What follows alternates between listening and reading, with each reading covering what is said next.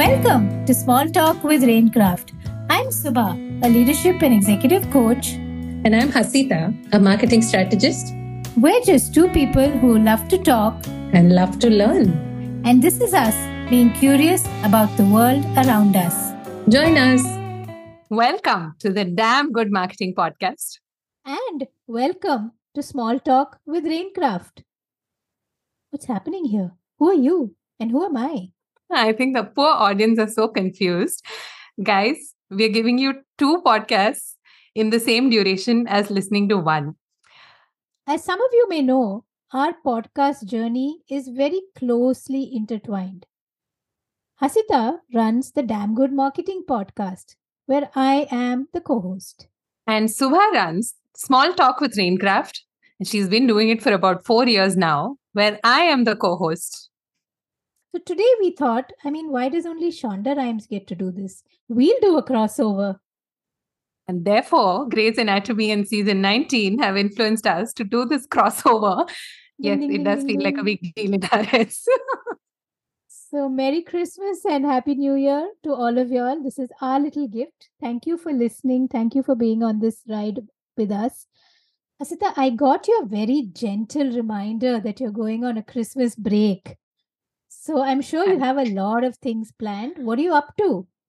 To be honest, I think this time, Subha, it's not travel plans. It's not, exciting plans in that sense. But I am excited because most of my plans involve binge watching content on several OTT platforms. And before you ask, yes, I am a bit of a binge watcher, especially when celebrities who we've kind of placed on a pedestal all this time are coming down to earth in some ways and telling their story, and they're promising, hey, this is my true story. I think to me, that sounds a lot more exciting than any trip that I can take. Oh, that's saying a lot. But it's true. There's like a explosion of storytelling, right? There's an explosion of a lot of people kind of finding their voice and thinking about telling their version of the truth. Some choose to call it the truth, but it's still their version of the truth. I think it's important. It's to give us as an audience, as someone who's, maybe supported them, been their fan, give us a more genuine and honest glimpse of their lives. I get it. It's still like, scripted. It's still an airbrushed glimpse, but at least you're hearing it from the horse's mouth, so to speak. Like, we've had so many instances. Harry and Meghan on Netflix is apparently the most watched docuseries on Netflix in its first week. And I can totally see why. Truth bombs are being dropped left, right, and center. It's only that they haven't taken names. Otherwise, everything is out in the open. And which, I have so many thoughts on Harry and Meghan, but also, but also Malaika Arora has her own show. And I never thought I would, quite enjoy maybe watching her true story. Like, I'm barely 20 minutes in and I get the sense that there's something there that's worth paying attention to. Yeah, I think we all see initially just what their work, their body of work shows us. So we see her as an item number dancer, and we see her on top of the train in Chaya Chaya, and that's pretty much all that she is. But to get there, to get to the point where you get opportunities like that, or what really do they make of opportunities like that, and how does life go on after it? And maybe the next such train ride comes after a long time. So how are they managing it? All of that is, I don't know, like sometimes are we like peeping through the window? It feels a little, what am I up to? But honestly, I think if we really are peeping through the window, then the window is becoming larger by the day, right? First, we had the editorials and the Femina magazines and the, Harper's Bazaar and the Vogues of the world. Now, with the advent of social media, we get a little more of an insight into who they are and how they do it, which is to live their extremely public lives. Some people, I think, have learned how to use social media very well to great effect. I would say Samantha Ruth Prabhu, the South Indian actress, is a great example of someone who's maintained some semblance of authenticity through the whole trials and tribulations of the last couple of years, even while she was so actively there on social media. Right. But then I think the next wave of content creation, and we are also a part of it in some ways, is the whole audio, video, media, of sharing things, of, giving you more nuanced perspectives. And what I notice is that with the advent of OTT platforms, it's become that much easier, right? Yeah. Like a Z as a TV network may not be able to produce a show that Five as an OTT platform can still have the leverage to put out there. So the way we tell stories is changing so foundationally, I think.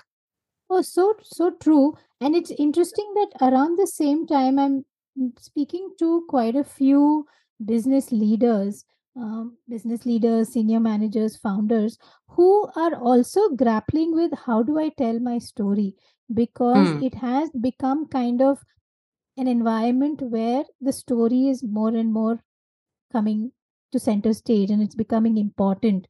So they're asking that I've done all the hard work, I've done the grunt work. Now, how do I make sure that kind of my version of the story is out there and it is able to attract the audience that I want, the investor that I want, the kind of talent that I want on board?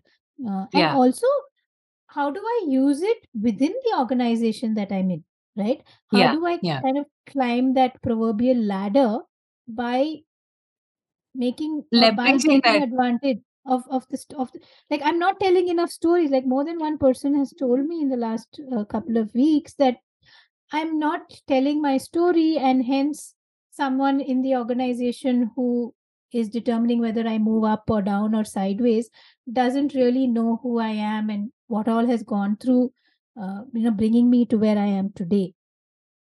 Yeah. And honestly, it's true of the world outside as well. I mean, as a marketing consultant, I've begun to notice that personal brand, if I could call it that, is really the last stand that you can take in a world that's just increasingly becoming crowded on so many different levels. Who you are and how you share that with, again, those stakeholders that matter the most to business. In my context, I've mostly seen customers or investors, right? So it's one of the two, or I mean, both in some instances. And it's not completely untrue to say that a lot of these transactions, a lot of these sales, a lot of these pitches happen in the context of what is the most outrageous story that you can tell, and whether you have the gumption to back it up in some ways, right? And we've seen this with, I mean, to take a slightly negative example of, how story oversheets any day, right? Like, no one is reading an Excel sheet, but they're listening to, your pitch.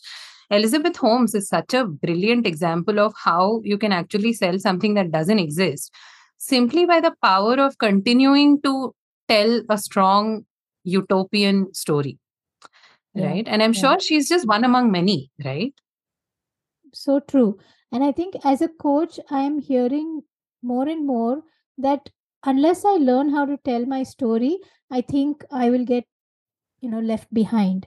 I think, the competition today is not just kind of your immediate peers, right? There's a lot of young blood joining the organization. They know how to tell their story a lot more, right? They've grown up with social media. They've grown up with, Yeah, knowing how to craft that LinkedIn post, or knowing how to really tom a bit in a good way, yeah, yeah, not bragging or boasting, but just genuinely saying, hey, this happened and this is what I think about it. And that's little bit of the secret sauce, right? A lot of us, uh, the storytelling comes second, and first is having that point of view, having Hmm. that nuanced kind of understanding of a subject, or at least be willing to explore a subject, and then having your point of view. And with that point of view, you want to tell a story that, hey, this is what I think, or Right. this is what I believe, right? The story doesn't come out of thin air. The story is not the, just a headline. It has to have substance.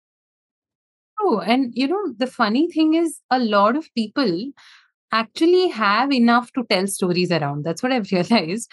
Mm. The founder of a manufacturing company is actually an avid skier and has played cricket at the state level, right?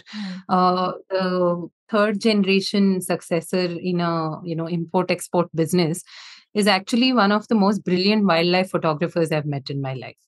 right? So I think we are all already in charge, and we have the ability, rather, I Mm, would say. It's mm, just that sometimes, especially as we try to do work, in the context of, hey, we say, if you don't put yourself out there, then who will?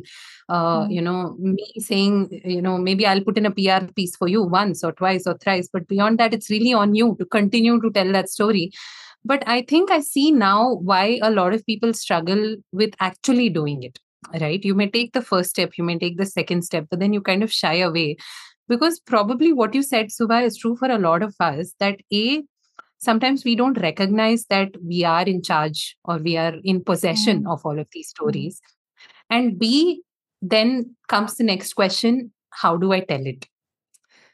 Right. I've Yeah. never done it before. I've never kind of put myself out there. I've just been the quiet person in the room going about my things. Things get done better than they were supposed to. Beyond that, I don't really, put in some kind of additional effort into going and telling four people, hey, by the way, did you know I did this?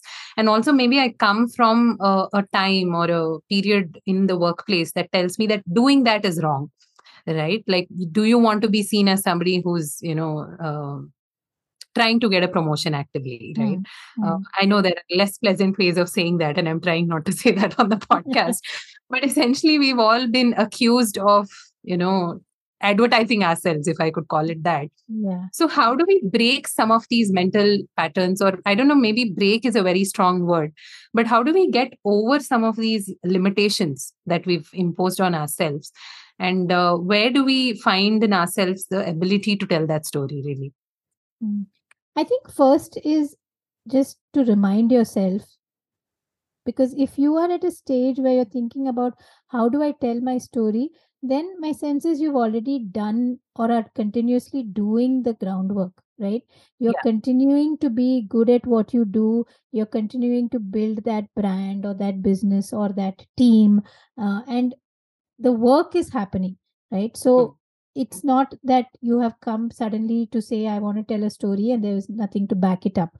So one, remind yourself of what that foundation Hmm. is, right? Yeah. Many of us have to actually sit down, maybe just list out the 20, 30 things that you've done over the last 5, 6 years. What's that common thread? What is Yeah. emerging? What is the pattern that is actually sitting right in front of me, but I Yeah. didn't realize, right? That I've So kind true. of converted so many difficult customers into long-term customers, or I have been the one who's gone into business after business or vertical after vertical and been the turnaround person, right? And they've been Hmm. Hmm. putting me in that. I saw it as, oh God, why are you moving me from this unit to that? But they moved me there because the unit 2 was in trouble and I was the one who could go and Yeah. resurrect it, Yeah. right? But all of these threads, you will sometimes we just don't see it because we're so busy moving on to the next one. So first you really do have to take stock. Hmm. Hmm. Hmm. And as I think about taking stock, I think, and this is something that we tell a lot of folk that we work with, it's not so important that you have it in a journal format, or it's not so important that you've kind of, documented it somewhere. It just sometimes simply comes down to that shift in perspective itself, of saying, whether it's me or whether it's my company, and in some cases both are interchangeable, especially if you're a small business.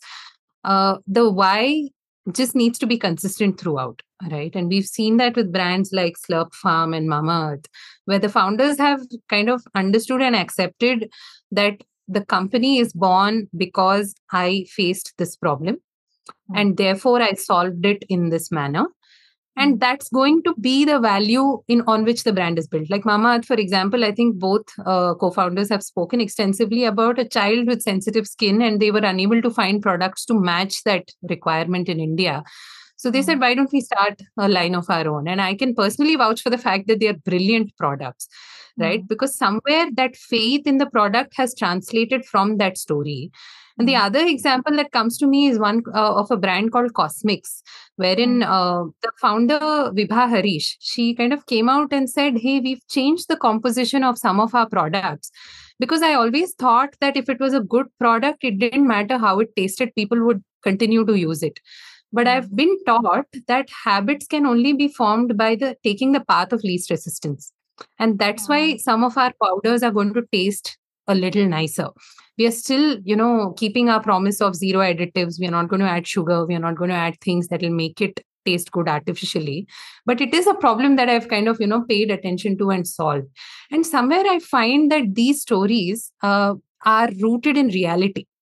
Right. It's not so much that, hey, I, used to write since the age of 10, perhaps, which is true in my case. I mean, my first published essay was at that point in time. But what have I done with that? Right. So the real story, I think, for me is that I got published and then my dad paid me my first paycheck for that story. Right. And that showed me that, hey, I could make money writing. And I think some ways the rest is a small, tiny portion of my personal history. So yeah, to be rooted in truth, I think makes a lot of difference. Yeah. And we all have these stories. We just, we're so busy in a way creating the next one or being part of the next one that we forget what's actually brought us here and what can we tell and what can we take away from it, right? And once you find that thread, it's about putting it out there authentically in whatever medium you're comfortable with. I mean, not everybody has to start a podcast or do a vlog and really be out there. It's about in your organization, in meetings, in gatherings, in conversations with your teams or in small groups over at the canteen, right? How are you able to inspire someone else sitting next to you, or how are you able to share your achievements in a meaningful way, keeping in mind who they are and what context is theirs also? Yeah. Right? That you don't want to be that boring boss that's forever just narrating story after story. Yeah. And it can never begin with, hey, by the way, I have a story to tell. Like, it doesn't work like that, right? Like, it's so contextual. Yeah. But I think this is a skill which we know that for the last few years, at least since more media channels and avenues of expressing yourself have opened up, storytelling is a very it is also like a business, right? There are folks teaching you how to storytell, and don't shy away from it. Storytelling is one. It's not just about speaking well or having all these exciting incidents in your life.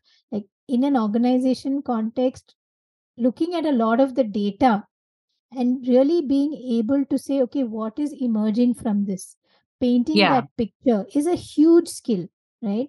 You know last week I was in a conversation with an executive and her manager, and the feedback that she got was that at some point the data is just getting dumped on me for me to do what I want with it, but the expectation is that you're able to paint the picture that you want me to see. What are you convinced about in this data? What is it screaming out to you, and hence you want me to see it, right? And those are very, very important skills in the workplace today. One, not just to stand out, but also to get things done, to influence people, to make them believe in what you are saying and how you believe, what you think the next step or next course of action for the business needs to be. True. And I think also in the marketing context, sometimes the whole skill of storytelling has been hyped up to such an extent that we've begun to feel like it's the domain of the few. Like only some people can go out there and tell a good story, and the rest of us are just doomed to absolute nothing less. Sometimes it all exists on a spectrum, right? And because we've made it up to be this huge thing which needs a coach and a guru and a this and a that, we forget that we are all products of stories. The earliest human beings bonded around a campfire by telling each other stories. A lot of the texts that we've read and grown up on are stories. The authors that we admire, they've all started somewhere telling a story. In fact, about Harry Potter, there's an extremely well-known example. But I thought I should call out the fact that J.K. Rowling was rejected innumerable times before Bloomsbury decided to publish her first Harry Potter book, right? So it's not so much that we don't have it. Sometimes we have to have some faith in it.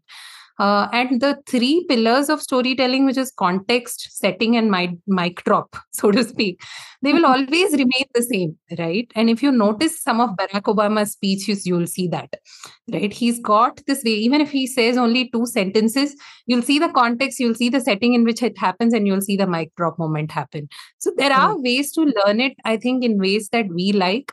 For me, one great way to learn and sometimes be inspired is to just be out there in the world and talk to some people whom I probably like. The other day I was in Pondi and I offered a 500 rupee note to a tea seller in the morning, feeling all embarrassed.